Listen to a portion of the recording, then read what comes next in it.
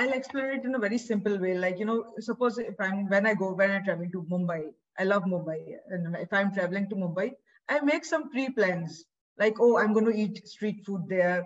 I'm going to meet these friends. I'm going to go to that bookstore to buy the books. So there's a pre-programming that I do before I make a trip. So programmed into my life.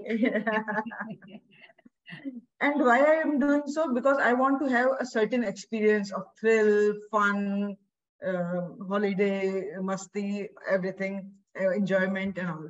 So in the same way, before we are born, before the soul takes birth into physical reality, it does certain pre-programming of certain experiences or challenges, which can also be illnesses and accidents.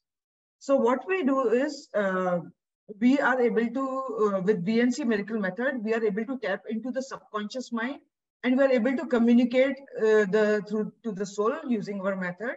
And we are able to go into the root cause of the issue or the illness.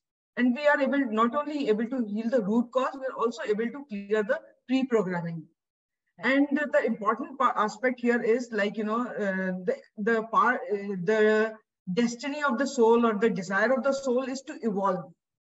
And it evolves through experiences. So sometimes whether the experiences are positive or a negative, every experience teaches us something.